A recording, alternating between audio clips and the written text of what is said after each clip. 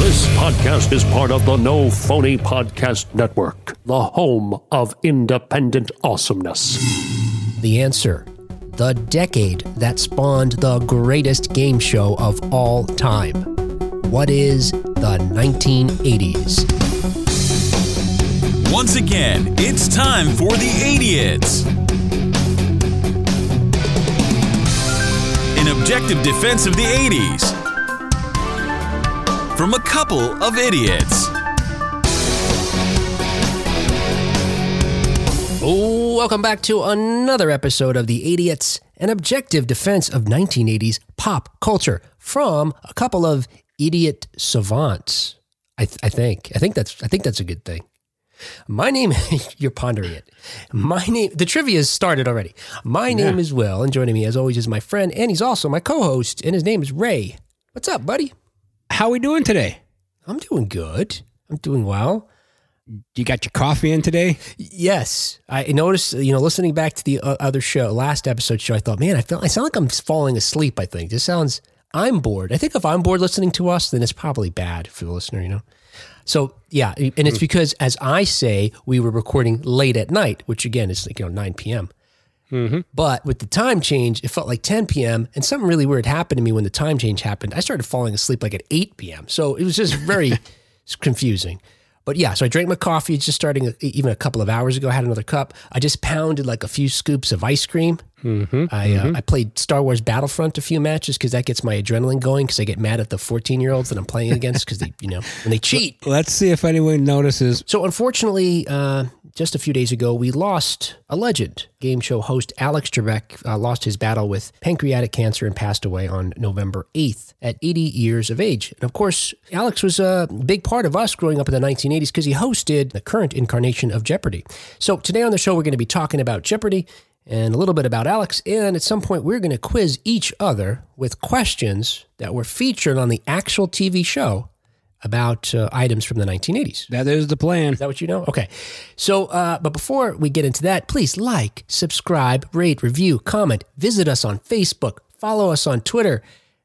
Do whatever you need to do to be able to enjoy the show and help spread the word, because the more the merrier. And we're the, whatever generation, what are we, Generation X? What do they like to call us? We're Generation X, the ones who love pop culture. Yeah, exactly. Yes. And we are a gregarious generation, so the more the merrier, right? Okay. And you know what gregarious people enjoy? What? Buying new t-shirts. Oh. So please go over to TeePublic and get yourself an 80s t-shirt. Yeah. Did I say gregarious?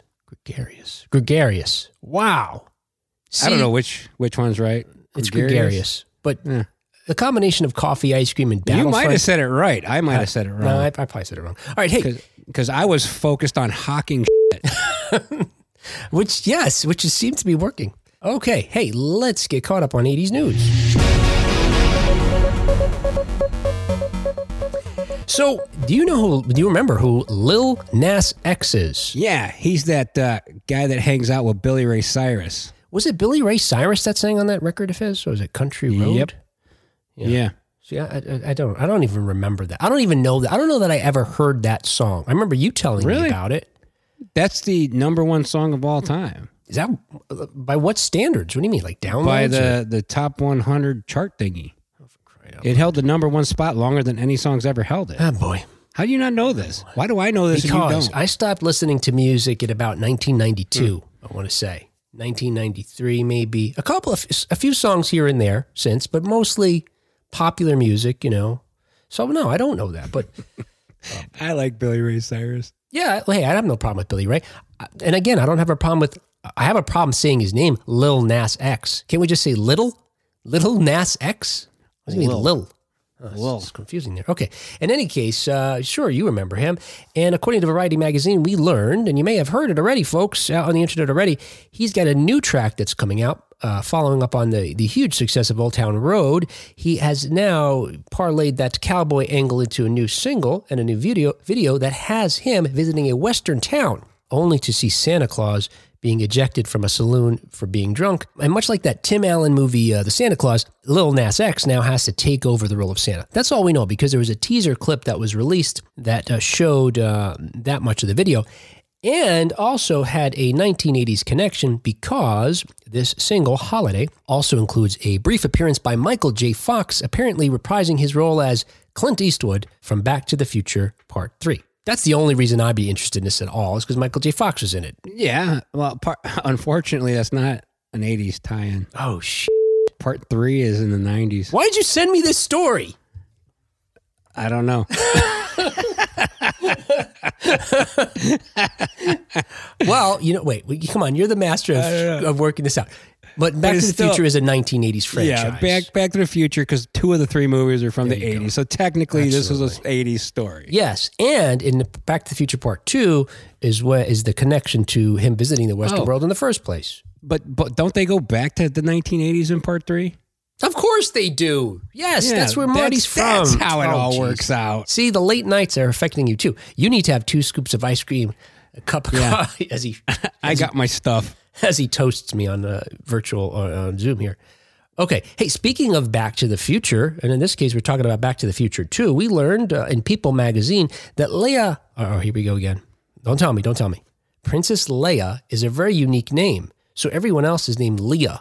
That's what I figured out. This is my little device I use now. Yeah. Princess Leia is unique. Everyone else is Leia. Okay, so Leah Thompson, speaking of Back to the Future 2, Leah Thompson, we learned in People magazine just this past October, was made sure to leave the set of Back to the Future Part 2 with a very special souvenir. You'd never guess it except for that you probably know it. I do know it, so. You want to say it? You can say it. I want to hear you say it. Oh, I'll say it like ASMDR. Since I had my coffee too. She took her prosthetic breasts with her. So if you remember her character, this is a particular incarnation of Lorraine McFly in the alternate reality of 1985. The reality that was created from what Doc and Marty did in the first film, right? I guess it's the first film? No. It's in Back to the Future 2. They changed the timeline because they go to the... Biff gets the sports almanac and changes the future and becomes one of the wealthiest men in Hill Valley. Right. Yeah, I think that's right. Hill Valley. Yeah, that's right. Because Marty brings they go to the future, he gets the almanac, brings it back to the past, and then, that's exactly what you said. Mm-hmm. So in this alternate reality, Lorraine is now married, or she's with Biff. I don't know if they're married necessarily, but part of the story that comes out is Biff had her get breast implants. Right? Because she says, I got these for you, or something. There's a line like that. Well, it turns out Leah Thompson didn't want to leave those behind. She says that after the film wrapped, she was, quote, like, I'll take those, thank you very much. Because it turns out, as she points out, she was worried that they would fall into the wrong hands because they actually have a cast of her actual breasts inside. Look, there's a lot of creepy folks out there. I could see if this was on eBay, people would want it for that reason. I don't know what you do with it, but well, I guess I know what certain creepy people would do with it. They'd figure out something. So, of course, the smart thing to do is be protective of these and just take them with her. She points out that I imagine because they're made out of some kind of silicone or something. Yeah. Is that what it is? Some kind of plastic. Yeah. I'm assuming, silicone. Latex. Silicone's a latex plastic stuff. This story's funny because she liked her so much that she ran away with them. And Meredith Baxter says she hates her boobs from the 80s. I am so confused right now. Wait, are we talking about real boobs or fake boobs? Yeah. Then? She hated her real boobs. I haven't used the word crowbar, the phrase crowbar in a while, but I feel like doing some crowbar. Like, how?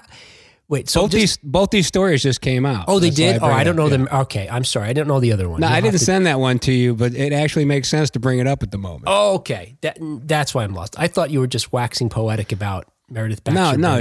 This was actually a news story recently that she complained that it just made her an object instead of an actress. Oh, I see. Okay, gotcha. Yeah. Wow, which path are we going down here? Let's get back to Leah Thompson. Yeah, well, yeah. Boobs. Right. So she ultimately said that, she kept them at home to keep them safe, but they got really smelly, she says, because they were latex, and I threw them away. I'm sure there was some garbage man that was just rifling through garbage and got them anyway. Hopefully not. All right. Hey, this is going to seem like a segue. Speaking about breasts from the 1980s, I guess. While we're at it. Samantha Fox has announced, do you remember Samantha Fox? Yeah, she was hot. Samantha Fox So folks remember Samantha Fox. She started as I guess she was referred to as a, was it a page? It was one of those UK tabloids. So I want to say it was page 3 or page 6. We have page 6 here in New York. It's either page 3, page 6, or page 9. It's one of them. Pick a page.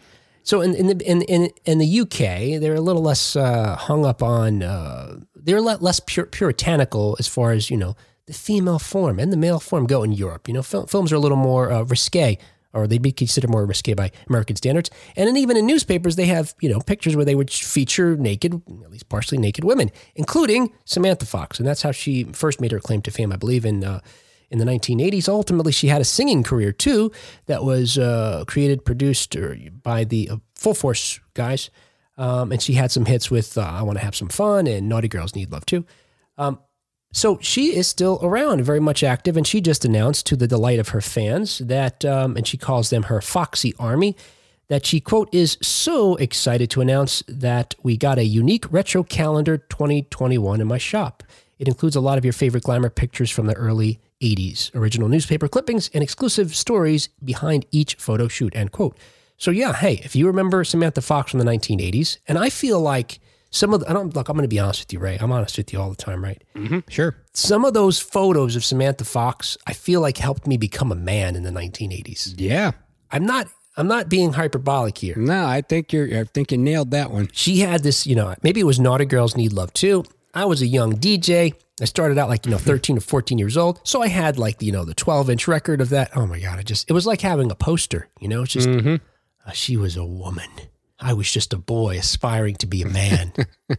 So yeah, hey, if you were like me in the 1980s, and now I just made myself creepy enough to seek out Leah Thompson's prosthetic breasts on eBay. Hey, check out Samantha Fox's 2021 calendar. You'll Google it and you'll find it. They'll find it. You could do that. Support her, of course. Okay, and I saved this story for last because I know you're going to have opinions about it, and I want to hear them. This actually was a story that, it's a story that is born out of a post on Reddit. Look, I'm a middle-aged person nearing 50 years old. I don't know what Reddit is. Whenever I find something on Reddit and I open it on my computer, it's like, you should install the app. I'm like, there's an app. I don't want the app. So I'm not into it that very much. But there are so many different forums on there with, folks talking about different things, and including some things that, like this story where you've got insiders on films leaking stories. And here is the title of this Reddit post. George Lucas wanted Maul as the bad guy of the sequels. So yeah, this post was on Reddit, which I see now has been deleted. And I don't imagine it was deleted because it's not true, but maybe this guy got into hot water or was concerned folks were onto him, because what he had posted was a photo of a page from a book that he claims is coming out called The Star Wars Archives, 1999 through 2005. And apparently it's a companion to the 1977 through 1983 edition. At around 600 pages long, this book's going to explore every major detail of the films. There's interviews with George Lucas, and one of the things he talks about is what his plans for the sequels were. So we talked about this a while ago. And I thought you might be interested to hear that one thing was he was going to get Darth Maul back to be the bad guy, so he wouldn't have had the Emperor. But maybe more interesting to you was that Lucas said that his sequels were going to feature Leia and Luke heavily in the story, ultimately having Leia rise to power and be the, sort of the leader of the opposition. Yeah, she would basically be the chosen one. Yes, and that was part of it, right? Yeah. And I guess what I wanted to bring this up for in particular was to say that this is different than what we had read about the wills. Now, it seems like Lucas does go into including the wills in the sequels. It doesn't really explain where or how, but, as we understand them, and it says here, they are a, quote, microscopic single-celled life form that's responsible for how the midichlorians can... it's a bunch of garbage is what it is. I can't wait till Lucas gets these things done. I'm trying to think of the sound you make when you're not totally satisfied with something. You're just like, I heard it on last week's show. You're just like, yeah. That one? I like this idea of Luke and Leia having, playing a bigger role in the story. That would have been cool because it would have tied everything together. But this, I'm not going to follow you down this Will's path still with this microscopic folks and midichlorians and blah, blah, blah. Hey, Inner Space was cool. That's true. Yeah. And I remember as a kid, I loved the old Fantastic Voyage movie, which is, imagine if that's basically what it is with just a bunch of them. That'd just be crazy. It's like out of left field. Suddenly Luke and Leia need to shrink down, and are they in that world? It's a whole set of other heroes? Yeah. You have like Mark Hamill has indigestion because the little people are all messing around in his stomach. Yes. It's going to be amazing. Who goes in the pod? Does someone go in the pod to... It's going to be absolutely amazing. Mm-hmm. This pandemic screwed with it. It'd already be out probably. They're probably half done with these movies and we don't even know it. Mm. One of the other things... You did the noise. Oh, I did. I did it naturally too. Mm. One of the other things that comes out in this book is that Lucas clarifies that Greedo always shot first, of course. No. He can say it all he wants. Right. But he wanted Greedo to shoot first. He says, but quote, that's not the way it worked. I agree with you. Lucas says, I never designed Han to be a ruthless killer. All the good guys shoot in self-defense. When I edited the scene in 1977, you couldn't tell who does what. Well, technically, Greedo's there to arrest him, or not arrest him, but bounty hunter him. So technically it is self-defense when he shoots him first. Yeah. He says, over my dead body, and Greedo says, that's the idea. Yeah. So technically that is self-defense. Yeah. In most of the states in America. Yes. Stand your ground, Han. You know, and he says that something about how everybody who wanted Han to shoot first wanted him to be a murderer. Turned out to be no, we wanted that. We wanted him to be a hero who stood up for himself. Technically, every single person on the rebel side is a cold-blooded murderer, having murdered many, many stormtroopers through the movie. Yes. And high-fiving and laughing about it the whole time. Woo! So don't get cocky. Who's the cold-blooded killer now? I had friends on that Death Star. Yep. All right. Hey, okay, sure. Well, that was 80s news. Dun, dun, dun, dun. Is the energy up at all in this one? Yeah, you're doing good tonight. All right, cool. Now I know the combination. I got to cut the coffee out, I guess, though, and find another infusion of sugar and caffeine. I'm just going to go straight to Red Bull or Monster Energy drinks. Yeah, I guess a Monster. There's another one, too, that some of the YouTube channels a Bang energy drink. Oh, there's a bunch of them with dumb names. Advertised. There's even one called Balls. Balls? Does it have a Z? Is it Balls with a Z? I don't remember. I always hate when they spell stuff wrong. But then how could you make it through 80s band names? That's true. You know, a lot of them are spelled incorrectly. You know, I considered myself, I was a good speller as a child. I think I went to at least one spelling bee even. Now, I wasn't good enough to make it past like the first, few rounds. But, I was good enough to make it out of my school. But I don't know that I realized for a long time that Def Leppard was intentionally spelled the way it did. You just thought they were stupid. Yeah, like I didn't really get it. Like, I don't know that I even thought that they meant Def Leppard the way we mean it. They just decided to spell it a different way. I just thought, that must mean something else. It doesn't mean deaf or leopard the way we mean it because it's spelled so insanely. So cockamamie. Yeah. What are other band names that are spelled terribly? There's a bunch of them. Off the top of my head, I can't really think of any others other than Def Leppard at the moment. But maybe they're all other. Well, Motley Crue, the way they spell crew with the little umlaut and everything, that must be a foreign spelling of some kind, right? German or... the umlauts are very, very popular in 80s music. Right? Queensryche has them, yeah. Crew, a Motley Crue, you know what a Motley Crue is, but they just changed the spelling. Spelled that way, yeah. They just changed it. Yeah, I wasn't sure so maybe the umlaut, it's so funny. Is the umlaut somehow scarier? It's darker. You get these heavy metal bands using an umlaut. Well, it's a German thing I took 2 years of German in high school. So what's the connection between German and metal? Oh, there's a lot of great German metal bands like Creator and bands like that. I think they're German. If they're not, they are now. Once you say something on a podcast, it comes true. Right. Say it twice, and they magically change. Say it 3 times in the bathroom mirror, and they appear at your house. Queensryche. I podcast from the bathroom. So today on the show, we're going to be talking about Jeopardy. So just some facts. So again, unfortunately, we lost the longtime host. He hosted Jeopardy for 37 seasons. Mr. Alec Trebek tragically passed away on November 8th. He had been battling pancreatic cancer for 18 months. He made it past the year mark, which only 18% of folks battling the type of cancer he had do. He's recorded enough Jeopardy episodes now that even though he's passed away just a week ago, he will still continue to host the show through the end of the year in December. and maybe folks realize or don't realize this, that the version of Jeopardy that we grew up with as kids actually was born out of the 1980s. So there you go. You got another great thing for the 1980s. Further proof that it was the greatest decade for pop culture. Yeah. Now, folks may remember, maybe loosely at least, that Jeopardy actually existed prior to that.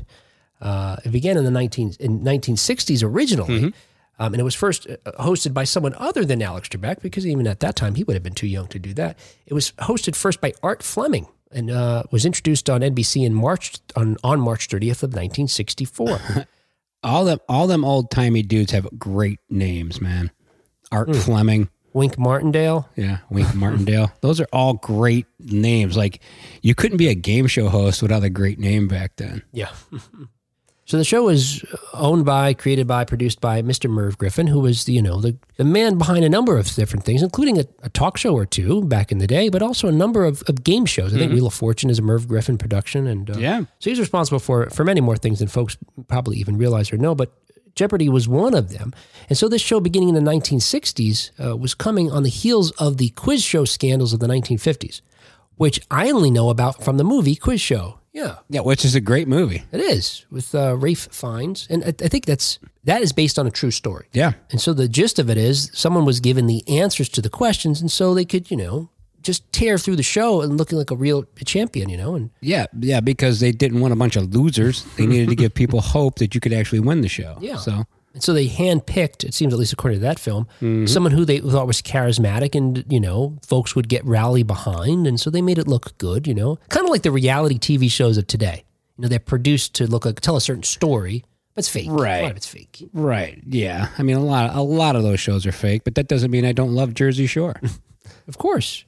So according to Smithsonian Magazine, Merv Griffin's wife came up with this idea of combating the scandal associated with these quiz shows. So these quiz shows, again, folks were given the answers to the questions. So what she said was, hey, why don't we instead, because, game shows have a bad name now, why don't in your show, Merv, Jeopardy, you give folks the answer right up front. That's the whole show. We're going to give you the answer. And they have to come up with a question. Yeah. So this, of course, led to the ultimate thing that's associated with Jeopardy probably is phrasing your response in the, I can't say answer because it's not the answer, your response in the form of a question. Yeah, and I've seen people get no points because they forgot to say what is or who is. Yeah. You got the condescending look. Right. So the show, so I told you it was born out in the 1960s and it became a success for a little bit. But by 1973, because its schedule had been changed a number of times, the ratings went down and the show was canceled by 1975. Then, a few years later, Merv brought it back. But once again, it faced competition for ratings, which went down and the show got canceled again. Then, cut to show creator Merv Griffin sold the rights to King World Productions in 1983 because these old shows now had been running in syndication, and so Jeopardy had become popular. Yeah. So he was able to sell it, and it was at that time that Alex Trebek took over from Art Fleming as the host. And it premieres in 1984. Now we've got some updated technology. We've actually got digital screens with the questions and answers on them. Anyway, it becomes very popular. And of course, that's the show that you and I know from the 1980s. I don't remember when I first saw it, but it was certainly as a kid. Oh, yeah. It wasn't one of the shows that would be on when we were sick, right? Because that was Price is Right you'd watch. No, this was on the evening. It was always on, as far as you remember. Because you had Wheel of Fortune, right, which made you feel super smart. And then you had Jeopardy to bring you back down to reality. Yes. Because everyone in the house would scream the answers at the TV and no one was right most of the time. Except you always hoped when it was like Teen Jeopardy, then you were a genius again. Yeah. So it becomes popular, and so popular that Alex himself becomes, he's a character. He becomes an icon. So much so that he's featured on a number of shows playing himself as the host of Jeopardy or playing himself in some capacity. Dozens of shows, including 3 in the 1980s. He appeared on Mama's Family on an episode where Mama competes on Jeopardy. He appeared on Four Keeps and appeared in 1988's Rain Man. It's one of the shows that Raymond watched. And I'm going to say this as honorable mention 80s show. My favorite Alex Trebek appearance as himself was when he appeared on Cheers as the host of Jeopardy when Cliff Clavin was a contestant. That's a good one. All the categories he gets are related to something Cliff will know about, including postage stamps and celibacy. He gets to Final Jeopardy with like $22,000, bets it all and doesn't know the answer and loses everything. All right, hey, why don't we ask each other some Jeopardy questions? Now, these are... So Ray and I visited a website, and we could share it on Facebook. There was some entrepreneuring folks took it upon themselves to create a database of every question ever asked on Jeopardy. Yep. Since its most recent run. So what we're talking about from 84 till today, and it's searchable. So we searched it by 1980s, and that led to hundreds of questions that were somehow related to the 1980s. Yeah, there's a lot of them. So I got a bunch of questions here. You got a bunch of questions. Maybe we could just... All right, here's what I did. I just winged through it, randomly selecting questions. And then I said, wouldn't it be fun if I went back to 1984 to the first episode and wrote down the first 10 questions asked on Jeopardy? Okay, so they're not necessarily related to the 80s, but they were asked in the 80s. I am going to ask you the 10 questions that Alex Trebek asked the first time he was on the show. I got to tell you, I'm terrible at Jeopardy. But okay, all right. I think you'll be surprised. So do I get to ask you my questions? My questions are probably going to be easier then. We're going to alternate questions. Okay, very good. All right, fire away. Let's start embarrassing me right away. All right. This is from the animals category, and it's for $100. Animals. These rodents first got to America by stowing away on ships. Okay. I guess rats? Oh, you didn't sorry. What is rat? What are rats? You have won $100. And I wish I had thought this through better so I could. I have all the dollar figures here, but I should have probably done it in order because I could keep track of how much money you win. I'll do it anyway, just for fun. Well, I did them in the order they were selected by the contestants. Oh, okay, that's cool. I went back and watched this first episode just to get these 10 questions. Oh, you did? You could have used that database I sent you. Well, it wasn't there in order for me, so I had to go find it. The database is actually pretty cool, though, because you could go to a certain episode, and it brings up the screen as it would have been shown in Jeopardy with all the squares. Yeah, it was that website's actually cool. Okay, I've got a question for you. All right, this category is called Play Ball. Ooh. And it's worth $1,600, so I guess it was a double Jeopardy Holy question. Crap. For you, I think it should be worth a lot less, because I think you'll know it no problem. The game-winning one of these was an official batting statistic in the 1980s, and Keith Hernandez is the all-time leader. It's this official batting statistic, I guess, introduced in the 1980s. A game-winning statistic? The winning one of these. Oh, okay. The game-winning one of this statistic was introduced in the 1980s. I'm going to say RBI. Yes, that's right. Woohoo! 1,600. Crushing me. Nice. Yeah. All right. Here we go. And they stuck with animals for $200. Okay. There are about 40,000 muscles and tendons in this part of an elephant's body.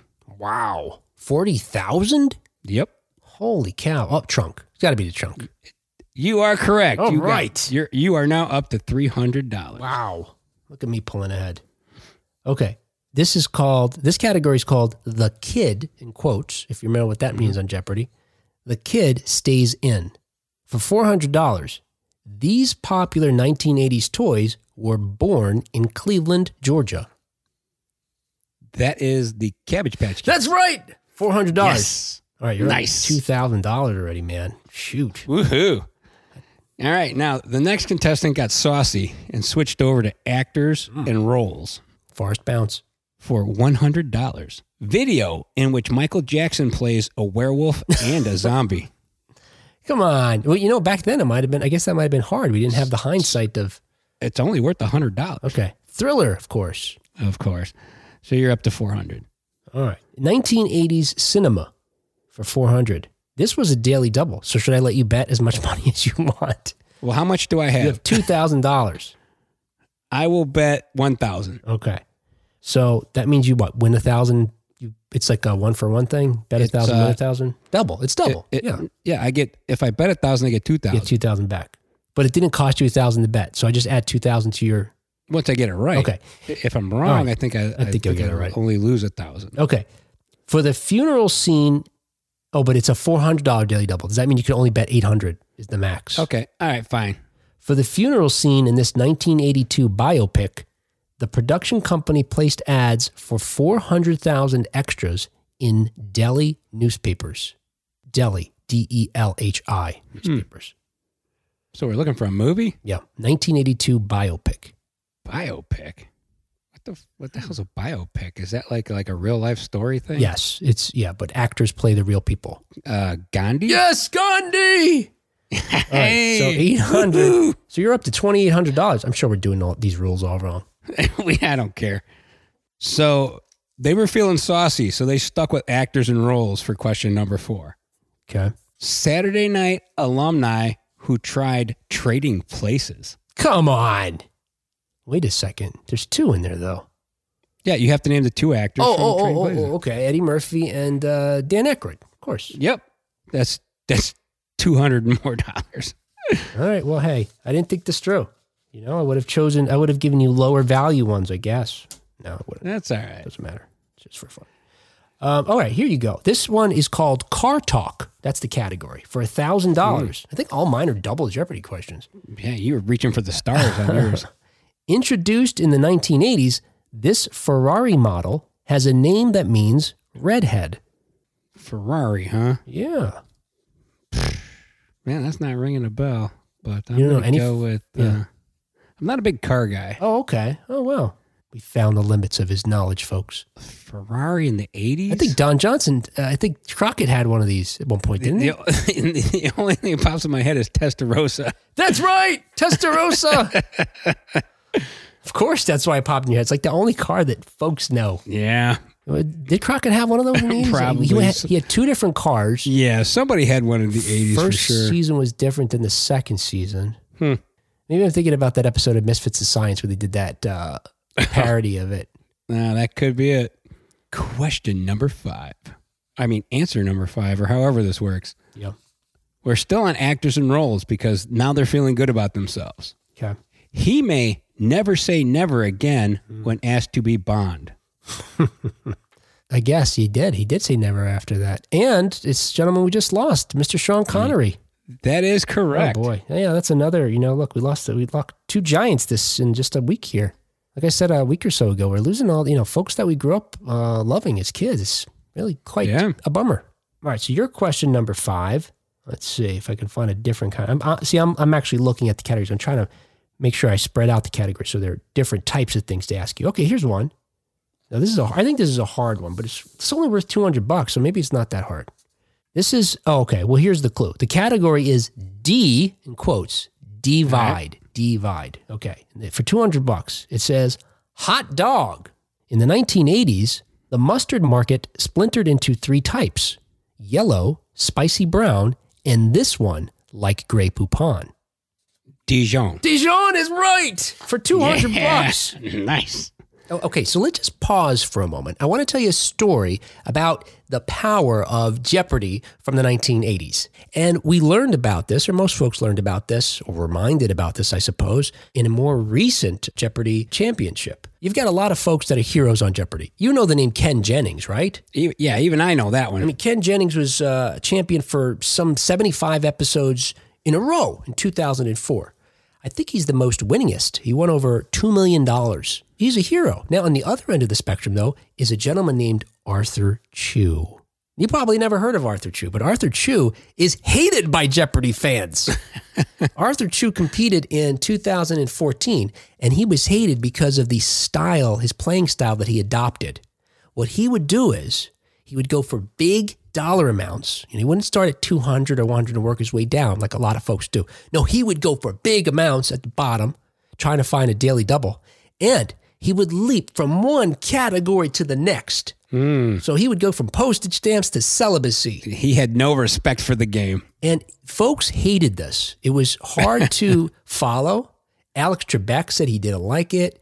In his defense, Arthur Chu said, look, I'm playing the game. I'm being strategic. I'm being pragmatic and trying to win. One of the things he also did was, that again, enraged fans, was he would interrupt Alex just so he could get to the next question because he didn't want to leave any money on the table by that commercial break. Now I'm going to go back and have to find these things because I want to see this guy. Yeah. I want to see him work his magic. Well, it turns out that this style of playing is actually well known among Jeopardy contestants and fans and champions. And it is known incorrectly as the Forrest Bounce. And it's so named after a gentleman named Chuck Forrest, who was the second ever Jeopardy champion, having won his Jeopardy contest back in 1985. Now, typically folks go from top to bottom, but Forrest had a different technique. And it was actually not created by Chuck Forrest, the champion of Jeopardy. It was created by his friend, Don Rubin. So their story starts back in 1985. They're at law school together. It's Rubin, Forrest, and another classmate, Dave Abrams. Jeopardy now is becoming popular. It's been on the air for a little while, and it's being advertised that it's coming to Detroit where they're at, and they're going to look for contestants. So the three of them say, hey, we should try. Two of them decide to, Abrams and Forrest. Rubin says he doesn't want to try. So instead, Rubin helps the others study for this. And part of the training that he does is he stands between them and his shoulders become the buzzers. So whoever hits him first gets the question. But after a while, what he suggests to them is, because he studied psychology in college and he was also a sports fanatic, he said, you know what you need to do? You need to bounce around, because folks' memory is like filing cabinets.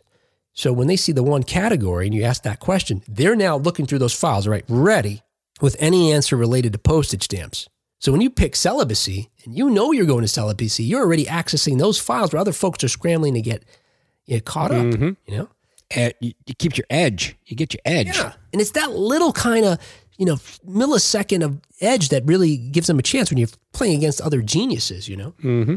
So Rubin helped his two buddies practice to get on the show. They scrawl out a contract on notebook paper that if Forrest makes it to Jeopardy, he'll give Rubin 1/2 of 1% of his winnings.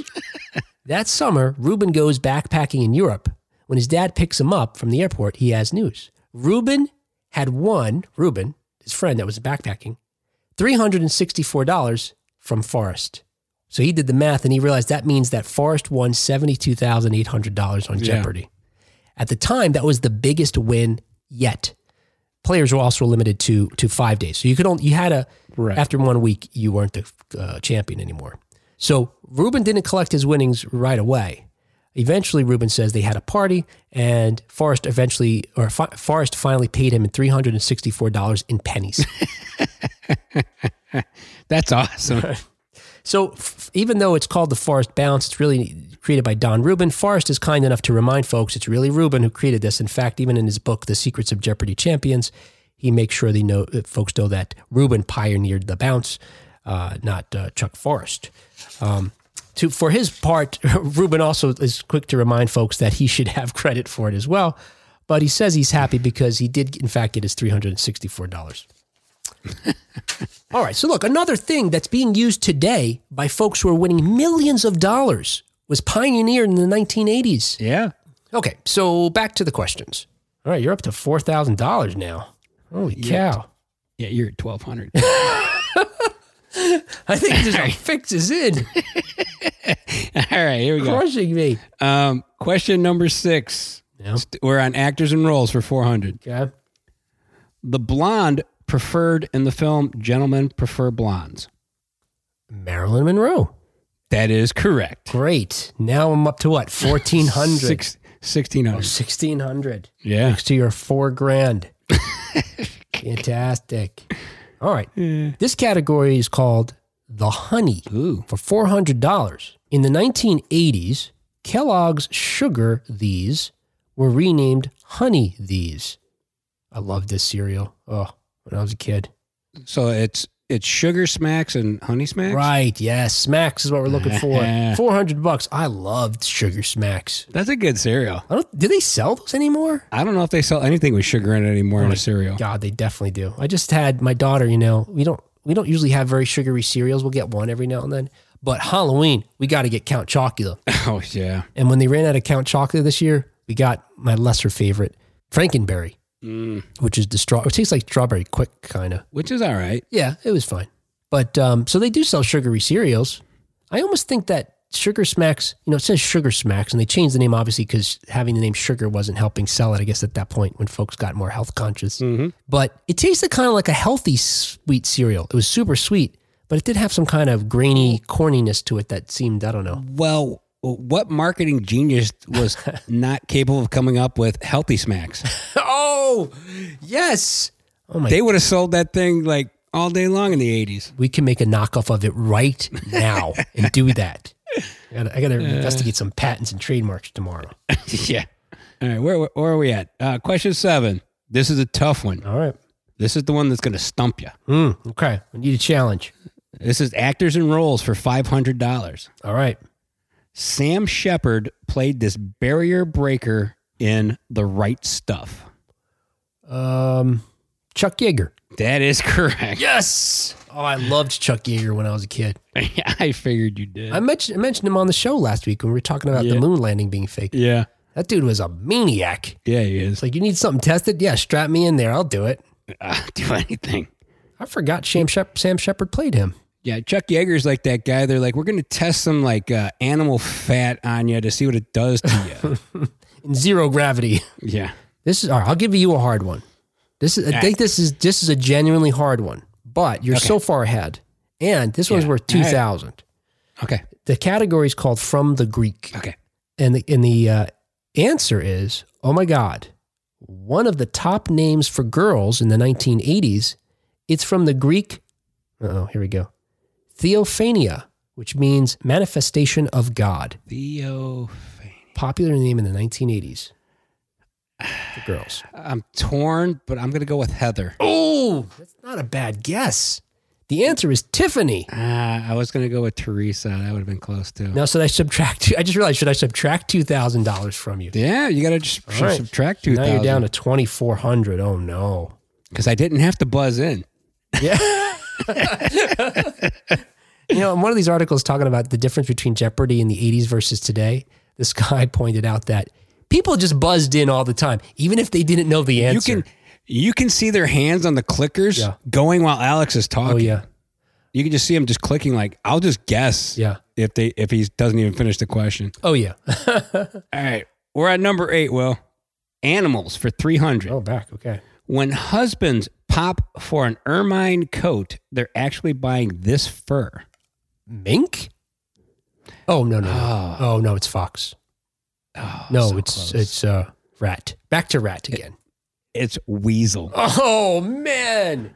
Ermines, when a weasel eventually, when it gets cold out, they turn white. Oh. And they become an ermine. Oh, I had no idea. See?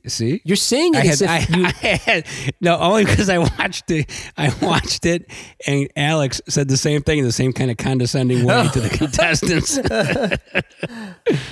And they did. The contestant did guess mink. Is that right? Yeah. And then the other two stood there with their mouths hanging open and just waited for him to tell them what it was. That's funny. Yeah, he did have a great delivery like that. And oh my God, it's so good. I really don't know. Like, I know, obviously, he had the answers given to him. And he may have known the answers before they even asked the questions. Maybe in part of the prep or whatever, he had the answers, But he seemed like a super bright guy, too. I would imagine, I don't know how well he would have done as a contestant, but he seemed like he was a very smart guy. Well, this is what I think. He had all the answers ahead of time, and he took enough time ahead to know what he was supposed to say and why he was supposed to say it, like an actor will with their lines, and delivered them perfectly as if he was the smartest man on earth. And that's what made him the greatest host for that show. Because he said it in a way like, how do you not know this? Yeah. How do you not know that a weasel turns white in the middle of winter and becomes an ermine? But, and like you said, is it a condescending way? But not so condescending that you didn't tune back in. Yeah. Like you said, we felt like dummies for watching it often, but you kept watching. Yep. All right, here's your question. Oh, we're going to go to books. The category is Hugo Award-winning novels. You can redeem yourself and get right back in the lead here. Or you're already in the lead, I think. For $1,600. And I know you read books. You like to read. I've seen them. Certainly in the 1980s even. You've seen the movie adaptations. No, he really reads. This author won twice in a row in the 1980s for Speaker for the Dead and Ender's Game. You read Ender's Game, right? No. Oh, I thought you did. Oh, shoot. I thought that was going to be a no-brainer for you. Ugh. Let me think. Yeah. Using my vast array of bullshit knowledge. That's like the equivalent of Sherlock's mind palace. I should know this. I thought you did. Now I feel bad because I'm going to have to take 1,600 away from you.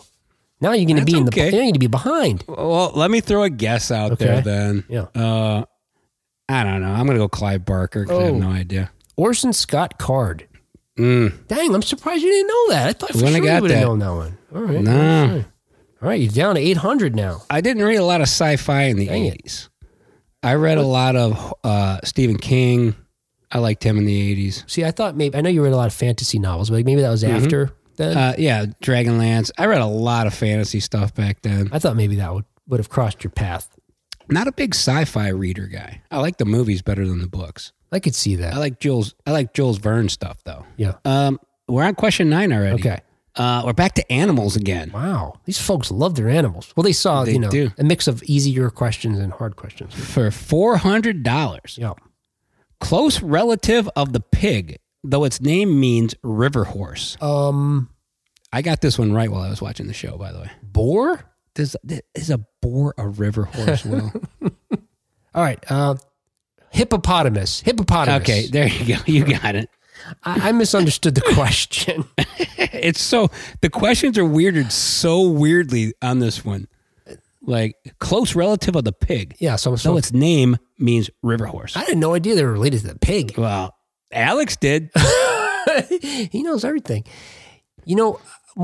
I don't do trivia well under pressure. I think I've said this before on the show. Mm-hmm. I may know something, but I'm not going to get it out if I have to come up with it right away often. So Jeopardy was like, I could never, very shout an answer before the person on the TV got it, It's very rare. Mm-hmm. All right, your question number 9. The category is Daniel for $800, so you can get your $800 back. Daniel J. Travanti was Captain Frank Furillo on this 80s cop show. Hill Street Blues? Yes! Yeah. We're back to $2,400. All right, you're currently at $2,200. Oh, wow. It became a neck-and-neck race here. This is my last question, right? And it's a $500 animal question. All right. If this species of hybrid's parents were reversed, you'd get a henny. All right. See, like you're saying, and now I got to dissect this question. If the species of animals... I'm assuming if you changed the father and the mother's species to the other one. Wow. That's crazy to even think that. Well, first of all, we're having interspecies mating? I guess that's what a hybrid is. I have no idea. It's a mule. Oh. What the hell is a henny? Now I want to look up what a henny looks like. I don't know, but he was very condescending on this one too. Now, before we move on to the last question, I have to point out that the one guy who was on the show, when they asked him what he does, he said, "I'm an energy demonstrator." Okay. So you know how they talk to each contestant? Yeah. And they're like talking to them about what they do or what, something that means a lot to them. He pulls out a balloon to demonstrate what an energy demonstrator is. He blows up the balloon. He goes, whoosh, okay. And he takes the balloon and he goes, this balloon is uranium. And he's talking about atoms, and he twists the balloon and he says, I'm going to shoot it with neutrons. And he pulls it apart and he's got the two halves. And then he lets them go and he goes, energy. Now, this guy's name was Greg, and he won the show on the first one. Guess where he's from? Ohio. Cleveland. He's from Ohio. All right. So what am I at? So maybe I'll ask you a question that will put us tired. All right. Well, let's see. You just lost 500. Oh, snap. All right. There's no way then. So we could make mine up. Oh, yeah. So, right. So let's see. You're at 1,700. All right. So you're at 2,400. So let me see if I get So you got to find one worth a certain amount. Let's see, 800, I guess, would be the one, I guess. Because then you'd either lose to me or you'd definitely easily crush me. Right. All right. So let's see. The ones that I have left here, I'm like, oh, Ray's going to know all these. You said that about the last question, though. You're right. I have greater faith in your... no clue. I think you're smarter. And actually, trivia has nothing to do with smart. I think you're more knowledgeable than you are. But I'm a great bullshit. Yes. I've told you this many times. Yes. I can trick you into thinking I know something we're talking about. All right, I'll give you this one. This one's for $800. All right. The category is the 1980s. In 1989, she got jail time. Zsa Zsa Gabor. Damn it! You deserve extra points.